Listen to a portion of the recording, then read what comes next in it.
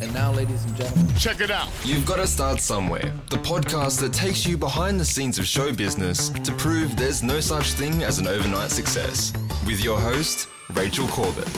Welcome to the show. Today, my guest is journalist, host of Studio 10 and editor-at-large at news.com.au, Mr. Joe Hildebrand. Sounds nice, doesn't it? Hi, Rach. How are you?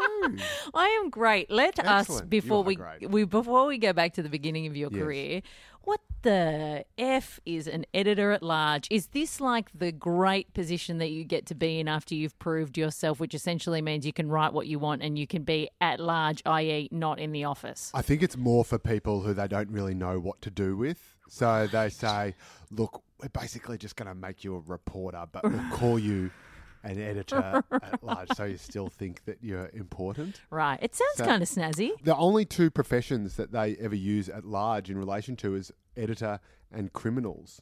That's true. So the only other people who are at large are people who crims. are on the run from the police. In quite fact, literally. maybe they should jazz up the term and it should be editor on the lam. Oh, that's nice. I think nice. that Or could maybe they work. could just have been the term, so alleged editor. I like No, this. These it's are all, never- we're it's just never workshopping. been proven. It's never been proved. I would love to go right back to the beginning of your career and work out how the hell you ended Where up it all on went our wrong. TV That's right. screens. How did How this did mess happen? Where did the nation... That's go it. wrong? You grew up in Melbourne. Yes. What did you want to be when you were little? Was this where you wanted to be? No, I wanted to be a rock and roll star. And I am still a very talented singer-songwriter.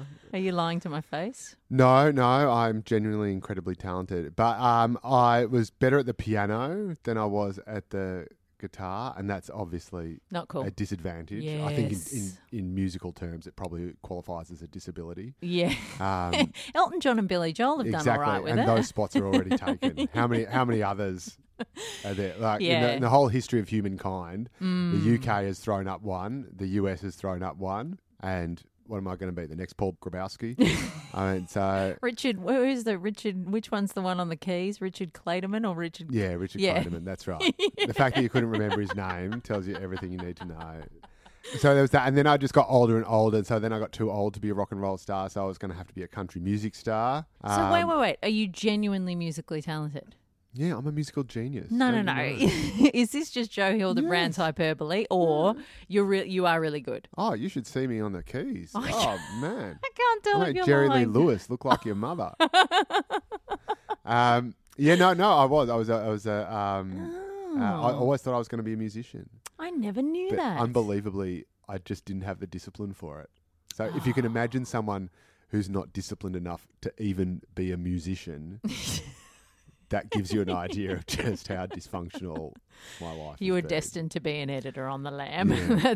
That's what you were always going to grow up to be. So when did you drop the musical dreams? How old were you when you were like, oh, this isn't going to be a career? Hey, what do you mean drop them? Okay, This is just my day job. Okay, by This is- night you are in Um, spandex on Yeah, stage it at ju- your well, it local just- RSL. It just kind of happened. I always loved writing. I also loved Superman, and I figured if I couldn't fly, then I might as well be Clark Kent. Yep. And when I got to uni, I left home when I was 17. We grew up in Dandenong, which is sort of way out on the fringe of Melbourne, a bit of a rough and tumble suburb. And all I wanted was just to get to the city, just to get to uni and just all those big bright lights and just get wasted and finally be cool, because it's fair to say that Dandenong High School, for all its many benefits, was probably not the best vehicle for someone like me. to Especially be not when you're playing the the piano. coolest guy. That's right. There's a lot of, there are a lot of things that were cool at Dandenong High School, but playing the piano and singing in the school choir were definitely not two of them. Yep. And so I got to uni, did the full share house cliche and smoked my own body weight in bongs, which I'm not sure if you're familiar with the weight of marijuana, but that's a very hard thing to do. Yep.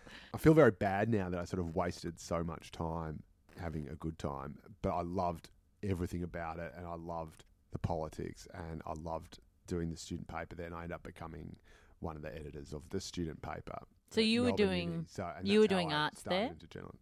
Yes, you don't have to say it with that tone of voice, Rachel. you were doing arts. Like, you just assumed. I could have. How do you know I wasn't doing medicine? How do you know I wasn't doing, economics/science? Because you were smoking your body weight in bongs. Oh, yeah, that's right. I gave that away, didn't I? Yeah. So where did the interest in the uni paper come from? Did you just sort of see it and go, I might give that a crack? Like almost everything that's happened in my life, and this is why I'm just such a terrible role model for young people, but it was just something that just seemed to happen. It was almost like it just had its own gravitational pull, and you had to run for election in those. So you actually had to run to be elected for that role. So it was kind of a political role. And so I did all those things, but I can never remember actually going out of my way to do all those things. It was almost a bit like falling in love or catching someone's eye across a crowded room. Like, I sort of did it because it never occurred to me not to do it. So it was all very, God, I hate the word organic, but I'm just going to say it. It was all just sort of very organic. It just happened. It was kind of cosmic, man. But don't you feel when you look back at your life at uni with those kind of things where you got involved, I think as the adult now that I am, I go, God, that's a lot of effort. But at the time it didn't seem like effort. No, but that's right. And that's why I think, for all the crap that I delight in hanging on young people, and really the only benefit of being old is hanging shit on young people. Unis, certainly in those days, I'm not sure if it's so much the case anymore where you have to be either ridiculously rich or have a ridiculously high entry score to get into university. So they kind of, people seem to sort of take them a lot more seriously. And if there's no room to drop out of class and smoke bongs these days because your parents will kill you and ask for their money back. So when I was there, when it was taxpayer funded, I'd come from a single mum, and I felt like I was living on the edge of the world, like on the barely on the same planet as Melbourne Uni, which is the one I went to, and then just got there, and the whole thing just opened up like a fan, and I was like, oh my God, I want it all, and I want it now. So I just sort of delighted in it, and I just threw myself into everything with equal abandon and an equal lack of judgment, and just ate up as much as I possibly could. And when I say everything, I mean everything except the actual coursework. Yeah. So the one thing I didn't do at uni was go to any classes, but everything else, the theatre, the politics, the media, the writing, the people, all that stuff, I just did it all and did it all voraciously. It didn't feel like work. Where did the thing about politics and your interest there come from? Well, I'd always been, I was raised by a single mum who was also a teacher. So, it's pretty obvious that I was unlikely to, end up voting for the Liberal Party. I've become much more moderate and reasonable now. I think it was all part of that. It was coming from a poor suburb, feeling like you were very much on the outside, that the world wasn't made for you, that the world was actually, that the system was there to lock you out and you'd never get into it. And I felt that all the way through, even when I was at Melbourne Uni, and not many people were like me, like very few people. What do you mean like you? Oh, well, most of the people had come from sort of private schools and had much sort of, I suppose, just much more familiar with just everything. Like even just going out to a restaurant or whatever.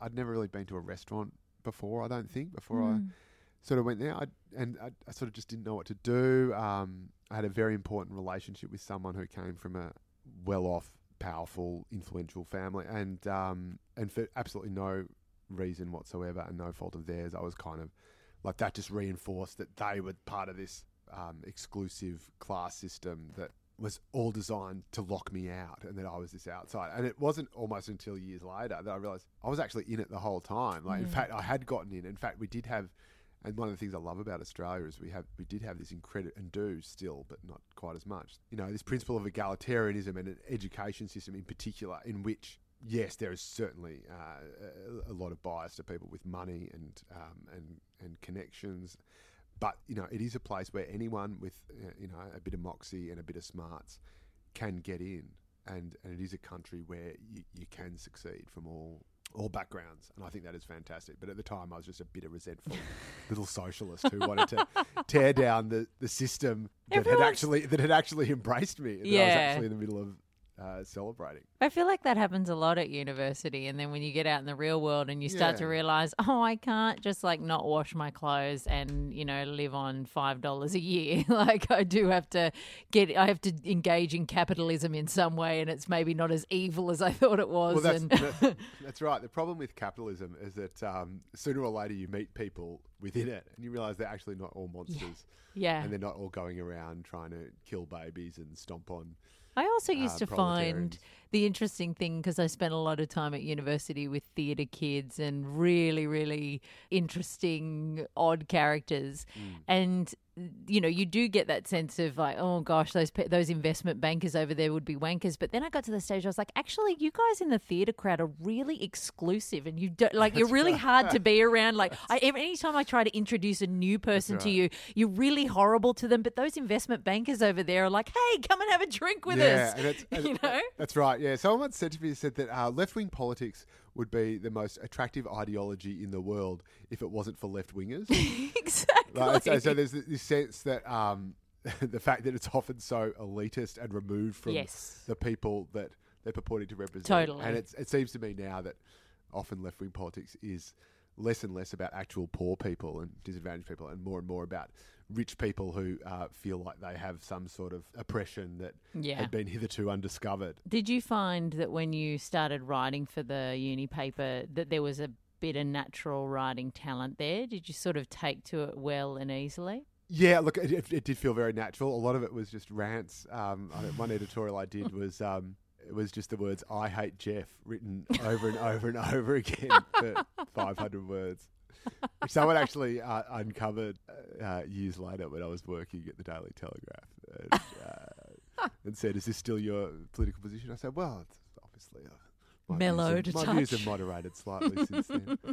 But I always wanted to make it funny. I always wanted to make and I think the best part of being young is that you can be funny, you can mock things, you can be irreverent. And the people who had edited the Sydney Uni newspaper the year before we took over, we used to get Oni Swat, the Sydney Uni paper, sent to us every week or two or whenever it was it came out.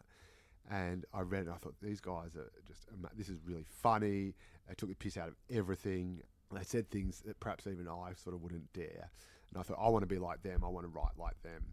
And it just so happened, as it turned out years later, that was the year that The Chaser had edited Oni Swat, and that was how they started out. But they were a huge influence. Dude, I remember one of the pieces they had in the paper. It was just hilarious. They had the back page. It was sort of the weekly debate, the weekly sort of hot topic, you know, and it had two different points of view of the talking heads.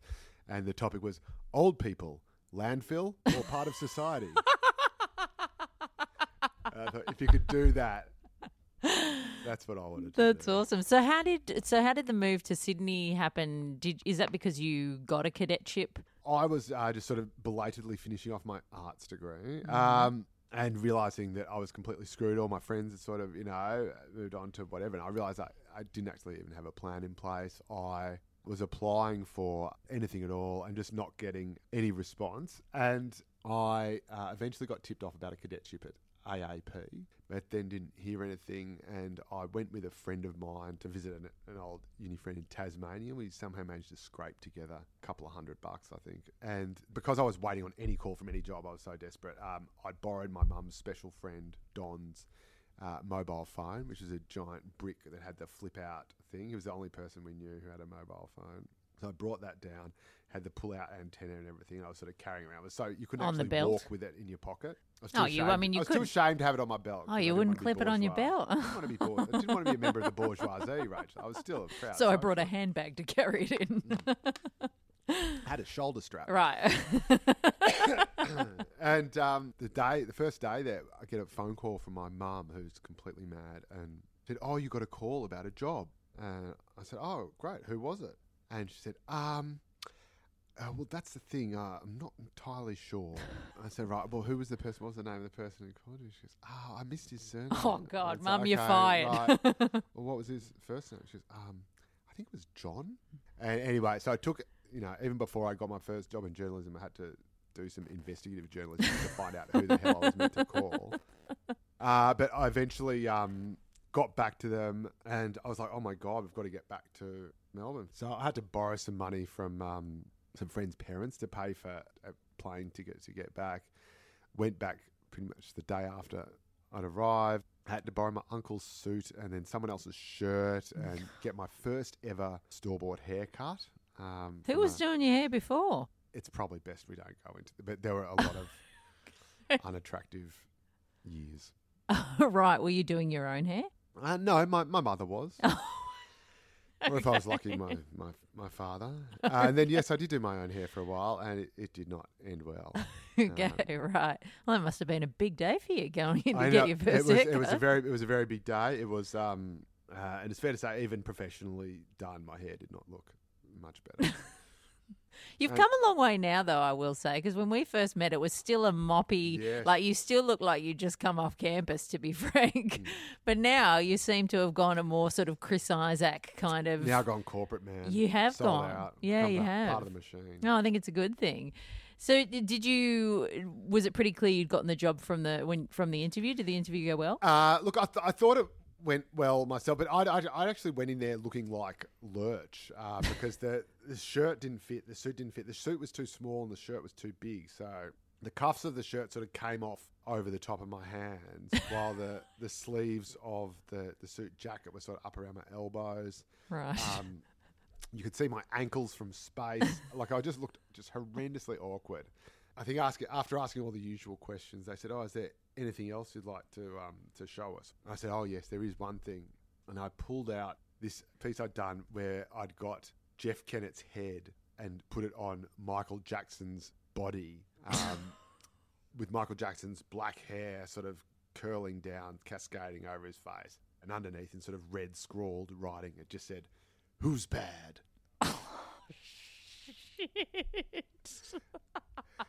And so I went... That is so much effort when for the- not a great payoff. That's right. And so when the good burgers at AAP, they just looked at each other and then sort of looked at me and then looked at each other again and just sort of... I found out later that that year they were only going to offer 3 cadetships, but they decided to offer... They'd already decided on the 3 people, and I was the sort of last person through the door because I was literally just getting off the plane from Tasmania and rushing in on borrowed money and borrowed time. So Jeff Jackson's got you over the line. And they said they decided to make it 4 and give the 4 to me. And I said, "Why?" And they said, "Well, we don't really know."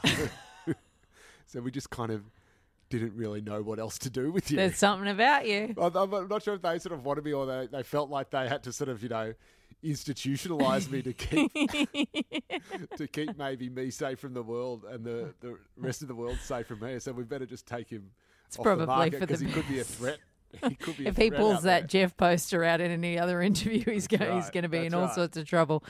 Did you take to it immediately on your first day? Were you like, I'm where I want to be? Yes, I absolutely loved it. Was that a moment of, oh, shit, I didn't know what I was going to do, and now all of a sudden like a light bulb's clicked on? No, look, again, it sort of felt like it was something I'd always wanted to do, and I'd already braced myself for not being able to do it, if you like. It's like I said, I was doing sort of, going for layout jobs or, sub-editing at the local paper, or just sort of anything. I wasn't getting, I don't think I got a single callback even, and I was sending off CVs and Photoshop posters. and Photoshop posters to everybody, and strangely nothing.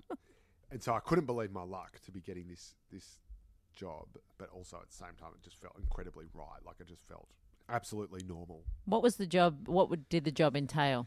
Look, it was a cadetship back in the day. It was probably one of the last good old-fashioned journalism cadetships where you would literally do anything, everything and anything. You'd be rotated through all the bureaus. So you'd do just general reporting, you'd do a bit of time in the press gallery, you'd do sport reporting, you'd do finance reporting, court reporting, and it was said to be, and it certainly was for my money, the best cadetship in the Australian media because it did just teach you to do everything, and it taught you to write very fast. It was a wire service, so you were constantly covering breaking news. There were no airs and graces. There was no pretense about it.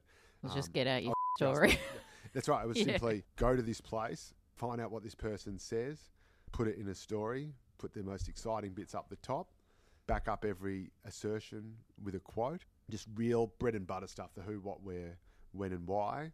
Was it sort of 90% learn on the job, come back and realise what you'd stuffed up? For me it was. I think the others had done journalism degrees, so they'd sort of been told sort of what to do, but I had absolutely no idea what to do. So did you find you got harsh feedback in the early days? I remember that the 3 of us were all sitting around one sort of computer terminal, all trying to write what would have been maybe a 150-word news story about the Queen coming to town, and we were so energetically debating whether or not you could start a sentence with the word "and." I was, of course, absolutely adamant that this was a crime against God, and I was reliably informed by my new colleagues that, in fact, in the world of journalism, it was acceptable. And sure enough, they were completely correct. This is one of the great revelations for me going and studying journalism, that you can, in fact, start a sentence with "and" or "but." And you also do not need the word "that" as many times as you think you do. Absolutely. In fact, no less a person than Joe Tripodi, I believe, so there is some good in him, once told me that the word "that" was almost completely and utterly redundant. You could remove it from the English language altogether, and everyone would be much better If off. you've never heard that before, next time you write a piece of anything, read through it, take out all the "that's," and you'll realise they're completely unnecessary. It changed my entire life, just that one piece of knowledge. That's right. So who says that journalism is only a force for harm? Exactly. So what were you just covering any story at all? Was that like a year-long cadetship? They moved you through all those things, and then where did you move after that? Yeah, so it's a year-long cadetship. So they moved you through general news, which would include court reporting and politics, finance, where you learn how to report on all the markets, and someone explained to me how dollar and bonds work, which Forgot that straight forgot away. immediately, but apparently knew at the time. Sport reporting, where I managed to get, I think, a crate of baked beans sent over to India for Shane Warne during a tour, but I don't think Warney ever got them. Oh. And, Was there a reason? The reason was this. Well, this was actually my first experience of what some unkind people might call fake news, but what I would call good old-fashioned crusading journalism, where I was trying to figure out if it was in the middle. There was a big hoo-ha about Shane Warne bringing baked beans to eat during the Australian team's tour of India because he didn't like the local food there, which I have to say I completely understand, being quite a fussy eater myself. Yeah. So when he was going there the next time, I tried to set up a bidding war. And I should say this violates absolutely every principle that Australian Associated Press has, which is that it reports only the news that has happened as it's happened in a fair, impartial and balanced way. But I thought I would try and set up a bidding war for who got to supply Warney's baked beans. And so I rang up Heinz and said, will you provide baked beans for Shane Warne? And they said, no, I've never heard. This is the first I've heard about it. I said, oh, really? It's funny because SPC said that they were keen. And I'm sure you can guess the rest. But I was told afterwards, I'm not actually sure what did happen, but I was told afterwards, I don't know if this is true, that somehow a case of baked beans was in fact sent to India. I'm not sure whether Heinz or SPC It's still floating around somewhere. No one's claimed it's still it. floating somewhere, somewhere between Delhi and Madras. Can you explain to me about The Wire, right? Because the AAP is where a lot of publications get their news from, right? So your job is to just literally spew out little blurbs that are essentially the news and the facts. It's not much in addition to that. And then news services, radio news, papers and that will take that kind of news and use that, right? That's right, yeah. It's basically just writing very straightforward news stories that can be used by any other media organisation. So we'd actually write both print versions and broadcast versions. Right. So, what is The Wire? The Wire? Okay, The Wire... Is it a buzzing box in the corner that spews out news The Wire at you? got its name from, I believe, in the very early days when it was actually the telegraph wire. And it was so expensive to get the wire laid down to Australia, all the different news organisations, instead of thinking, well, we're all just getting the same information from wherever anyway. It's crazy for us all to be paying for it separately. Why don't we all just, we'll all pay a bit each and we'll pay someone to get the stories from the Wire, and then we can just all use that copy. So the source is all of those individual news organisations. That's right. So AAP itself is actually owned pretty much half by News Corp and half by Fairfax. So your job was also you were responsible for going and sourcing the news. That's right. So, for example, if John Howard's giving a press conference or there's a court case or whatever in open court that everyone knows about, in a sense, there's no point both the Telegraph and the Herald being at the same court case or at the same press conference, when those reporters could be out there doing their own thing and trying to beat each other, Sam and Ralph style. Right. We'll just send the AAP person can just be there. They can say whatever happened at the press conference, write a story about it, send it to the Herald and the Telegraph. And you're done. Their editors, their reporters can just use that story or pluck out whatever bits they want. So is there we're a the sort of reporter's reporter? But is there a pressure there because you are like the source material, right? So you have to get it right. Have you ever stuffed anything up? Oh God, yes. God, is it? What are the consequences of that? Because you're going right to this. That's why I've always liked to be the person like 17 points removed who's just having to give an opinion about it, not anybody who's like going to have anybody say, well, you didn't get the facts right. It's like, it's not my job to do the facts. That's right. Well, that's why I am where I am now. Right? Yeah. Yeah, well, it's like any job with journalism. Any journalism at the coalface, you've got to try and get the facts right. And even in the best of times, that's a very hard thing to do. I mean, when you think about it, it is an extraordinary thing to ask of someone to be thrust in any kind of situation, be it a crime scene, be it a session of Parliament, be it a complex story about electricity privatisation. Every other player in each of those situations is going to be an expert in their field. And you could have the one journo who might just be fresh out of, say, for example, I don't know, an arts degree, who's sent to all these things, often a couple or more in a single day, and have to be an expert in those things instantly, understand it enough to know what's happening, and then translate that into a story that can make any person out there pick that up, because that is the benchmark. Anyone who knows how to read is supposed to be able to pick up your story, whatever you write, and know exactly what is going on. Where an hour before it even happening, you might have had absolutely no idea whatsoever who that person was, how a crime scene might operate, who the Prime Minister of Fiji was. Is that terrifying? Who the guy who just overthrew him in a coup is and where he's come from. And suddenly you're having to... it's terrifying, but it's exhilarating at the same time. So. Do you now, because of course you are one of the hosts of Studio 10, and I've done the show with you a number of times, and there is always a sense of let's defer to Joe to find out more information. You know, you have become a bit of an oracle in some ways where you do know a lot about a lot of different things. So surely that has, I mean, now you're kind of reaping the benefits of that early experience and an experience that has then gone over many years. But it does sort of make you able to understand and digest a lot of different things that maybe you're not an expert in, but you can... That's right. I think just because I'm a skinny guy with glasses, yes, I look like a bit you of look a the nerd. part. Kyle Sandilands once described me as that guy who looks like he does a lot of crosswords.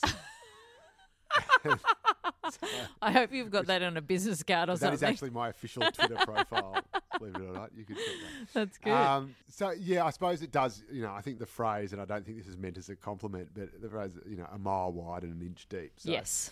I know very little about a lot of things, but I suppose what it does give you is an overarching sense of how things work and the way powerful people and powerful institutions interact with each other. And also I'm a big fan of Dennis Denuto and the Castle, just sort of the vibe, the sort of how people operate and how they interact with each other instinctively. And I think if you've been a journo for a while, if you've rubbed shoulders with a few cops and a few pollies and a few other journos, you very quickly get not only a healthy cynicism, but also just an idea of the way people do business, the way that deals are made, and also how they play with each other and play against each other as well. You spent time in the press gallery too, did you not? In the New South Wales press gallery, I spent a long time and did a lot of federal reporting as well, but I wasn't technically in the press gallery. In Canberra. That too, I think, is super useful, especially when you're commenting on things, because it's pretty amazing, and I count myself in this, and I've been asked a million times to comment on political matters, but our understanding of really the inner workings of politics and how things work are pretty minimal. Yeah, that's right. And I think that the press gallery is a really good example of sort of what I was talking about earlier, where obviously you have specialist reporters who are quite expert in their fields, even if they're not professionally qualified in their fields. We're all still sort of reporters, but crime reporters who know a lot about crime, maybe not as much as detectives, but a lot. Yeah. And again, so you'll have press gallery reporters who are extremely knowledgeable about politics, I've often been involved in politics longer than the politicians themselves. And so they do know how it all works. And that is wonderful because they have the analysis and the insight. But the other thing that happens, and we've seen it happen a lot recently, is that there's also sort of a bit of Stockholm syndrome as well. And so you end up being, and I certainly felt this, and it certainly happened to me, you end up becoming too close to the politicians you're meant to be reporting on and holding to account, and maybe too sympathetic.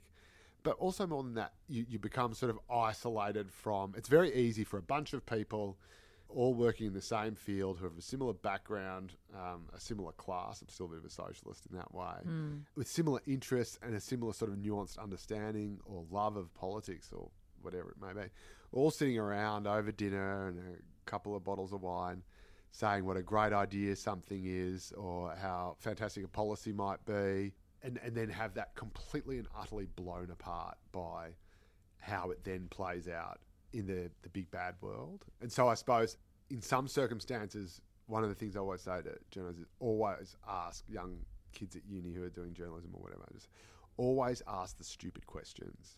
And this is something I was terrible at because I'd try to pretend that I knew what I was talking about, blah, blah, blah. And so in a sense, you're just kind of the emissary of the public. So if the public doesn't understand something, if whoever is going to read your article, if they don't understand it, your job is completely and utterly redundant. And if you can't put yourself in their shoes, then there's no point sitting around at dinner saying, clinking glasses and saying, how clever are we? Have you jumped from job to job to job because you've looked for the next opportunity, or have you been found, or has it been a mix? No, I'm terrible at that. No, almost always I've just sort of been found. I've just gone along with whatever anyone's told me to do.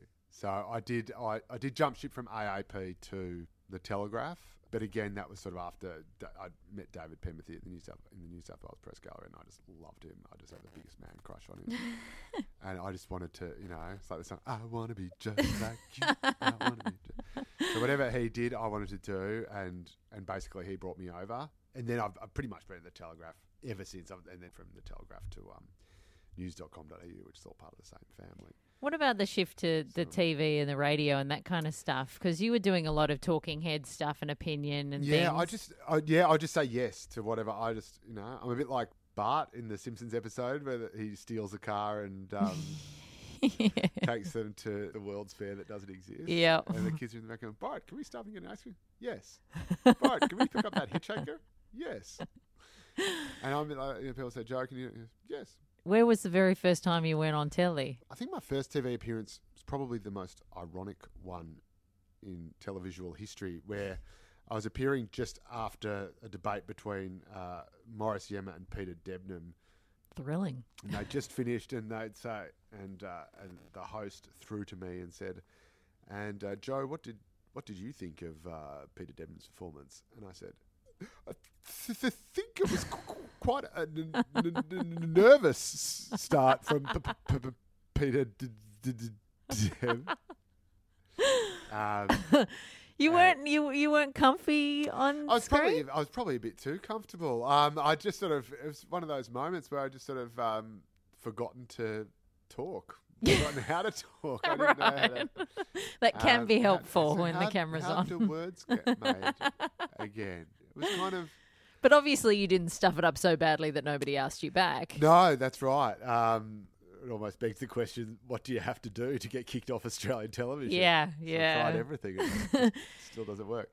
And then, people keep asking. I've always been terrible at saying no to people. Well, saying yes then got you to the point where you were doing Studio 10, Drive on Triple M and Daily Telly stuff. God, yes, that's right. Yes, that was a big year. Had a newborn. And had a newborn. Baby. Was that a moment where you just thought, I need to give up the Bart routine and start saying no to the ice creams and the hitchhikers?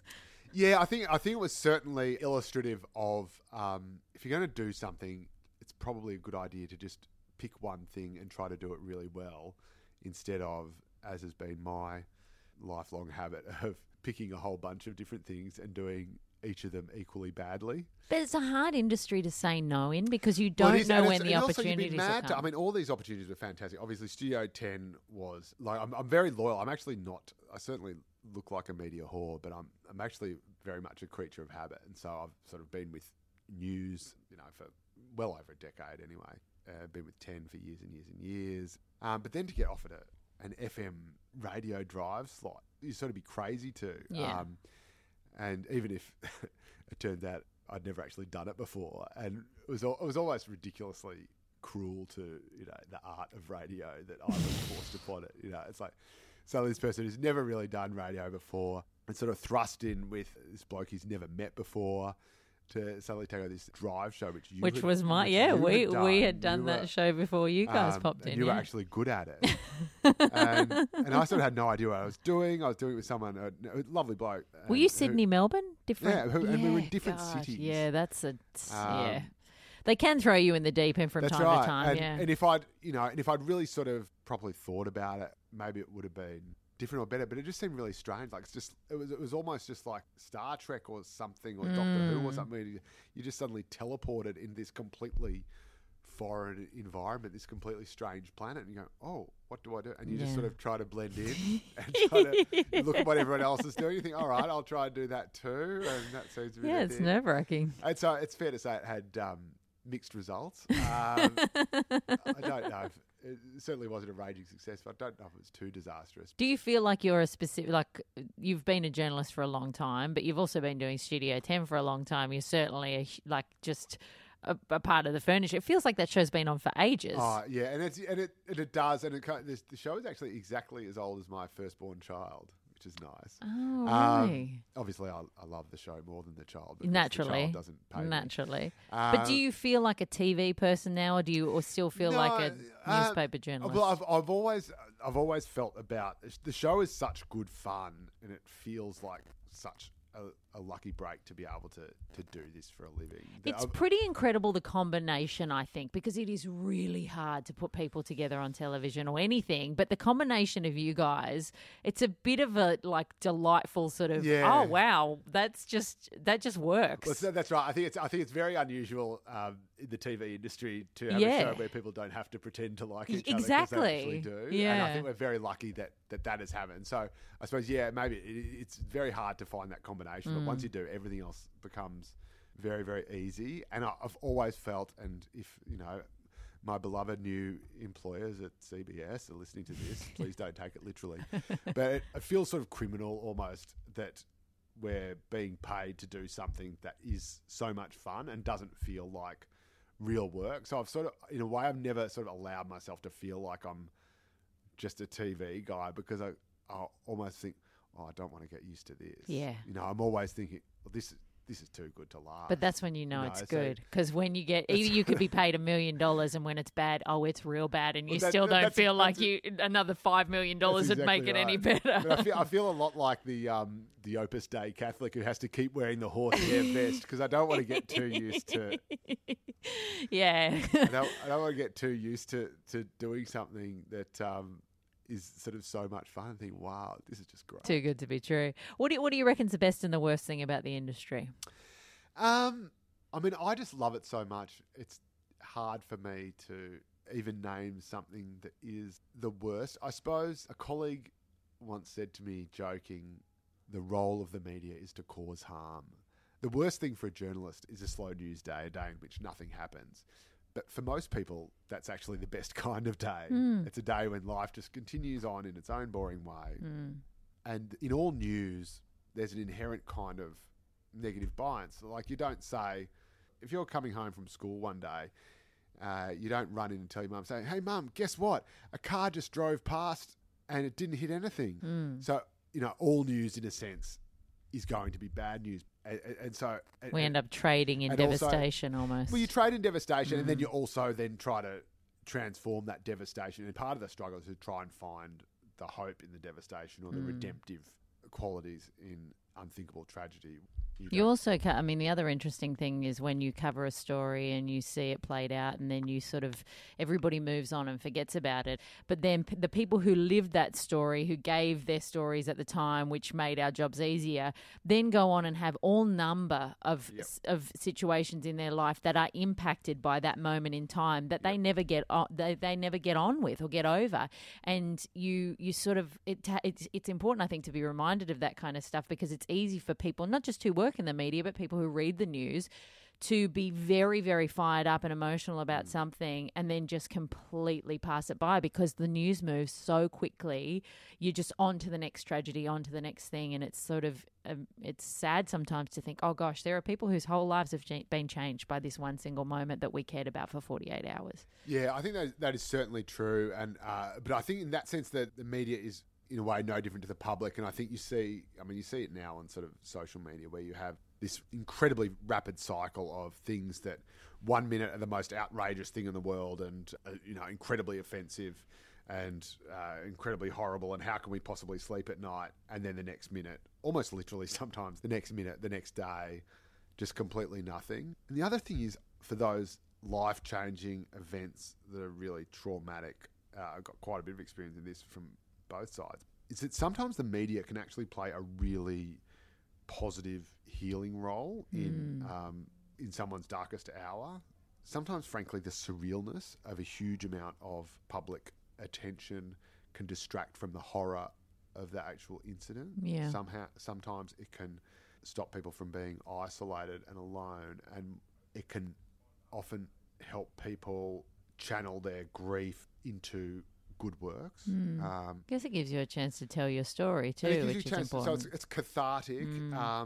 It exposes you to enough other people and enough goodwill that maybe it somehow slightly ameliorates the raw, acute horror of what has happened just to you. Yeah. I mean, the most horrible thing of any tragedy is this: why me? Why my son?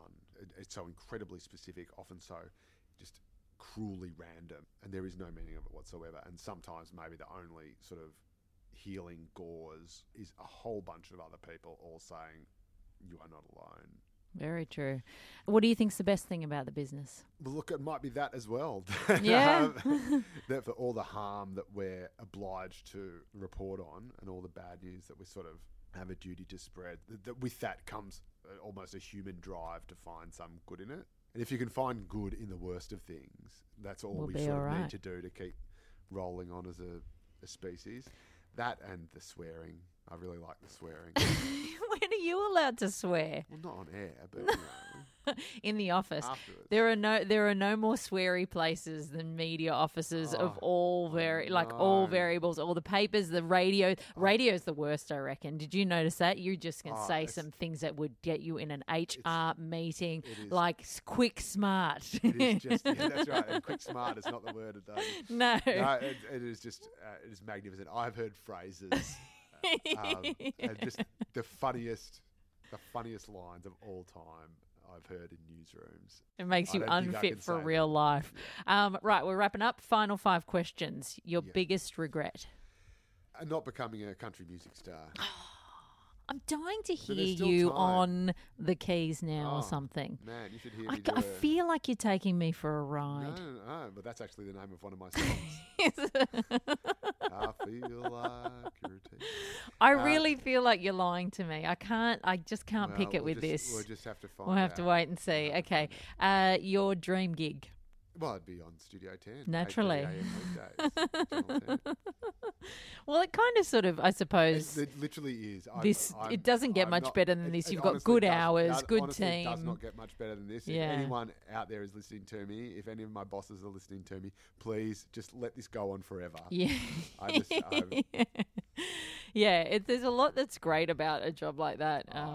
And, especially because it just, I think it eats into, or not eats into, but like is a great way for you to express all of your skills that you've accumulated, but in it's nice of you to call them skills. Well, they are skills, but in a fun environment. Well, I think it's also more that, like, for any narcissistic journalist, there is just no greater idea of heaven than for someone to pay you to sit around and talk shit Yeah. while other people listen. That's true. I mean, that That is gold. is gold. Is there a big idea yet that you've yet to get up? Is there a book in you? Is there a...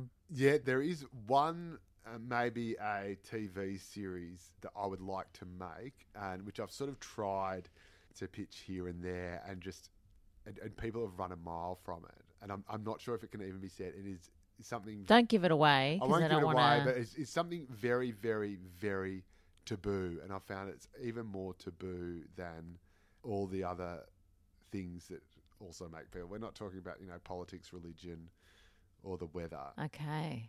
Right. But yeah, but I think it's actually the true story Got of legs. society. Okay, all right. I'm looking forward to seeing that on our Explains screens at everything. some point when a very a risky, risk. What's the opposite of risk averse?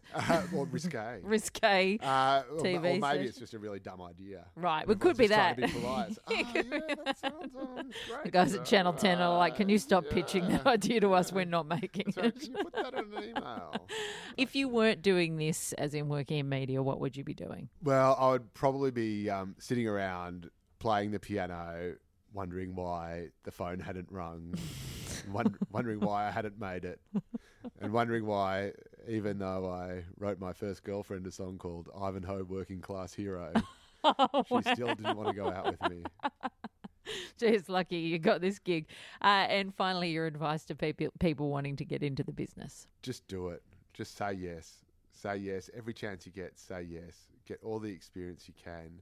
Meet all the people you can. Listen to them. And above all else, do not be afraid to ask the stupid questions. Yes, very good advice. And on that, I shall let you and your dreaded lurgy go home and get some rest. Rachel Corbett, it has been an honour to share my lurgy with you. Oh, hang on, that came out all right. Thank you, Joe. Thanks, Rach. Love your work. Thanks for listening to You've Got to Start Somewhere. Thanks. To subscribe to the podcast, check out other episodes, and keep up to date, head to you'vegottostartsomewhere.com.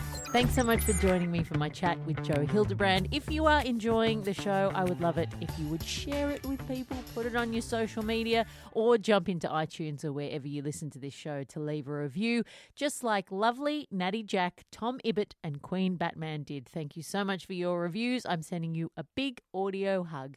Coming up next week, I'm going to be chatting to the lovely Hamish McDonald. Not only is he a delightful, delightful person, but he is also one of the smartest, most well-travelled, most experienced journalists that I know. Quite often at the Sunday Project, when we are trying to work out what is happening in some place like Syria, he is the man that we go to ask all of the questions. But not every story that he has covered in his time has been what you would describe as hard-hitting journalism. And he talks about one of those stories that made him think, maybe this isn't for me. I knew when I was in Prague, sitting in a bathtub full of beer, doing a piece to camera about bathing in beer, that this really was not the right job for me. I hope to see you for that chat next week on You've Got to Start Somewhere.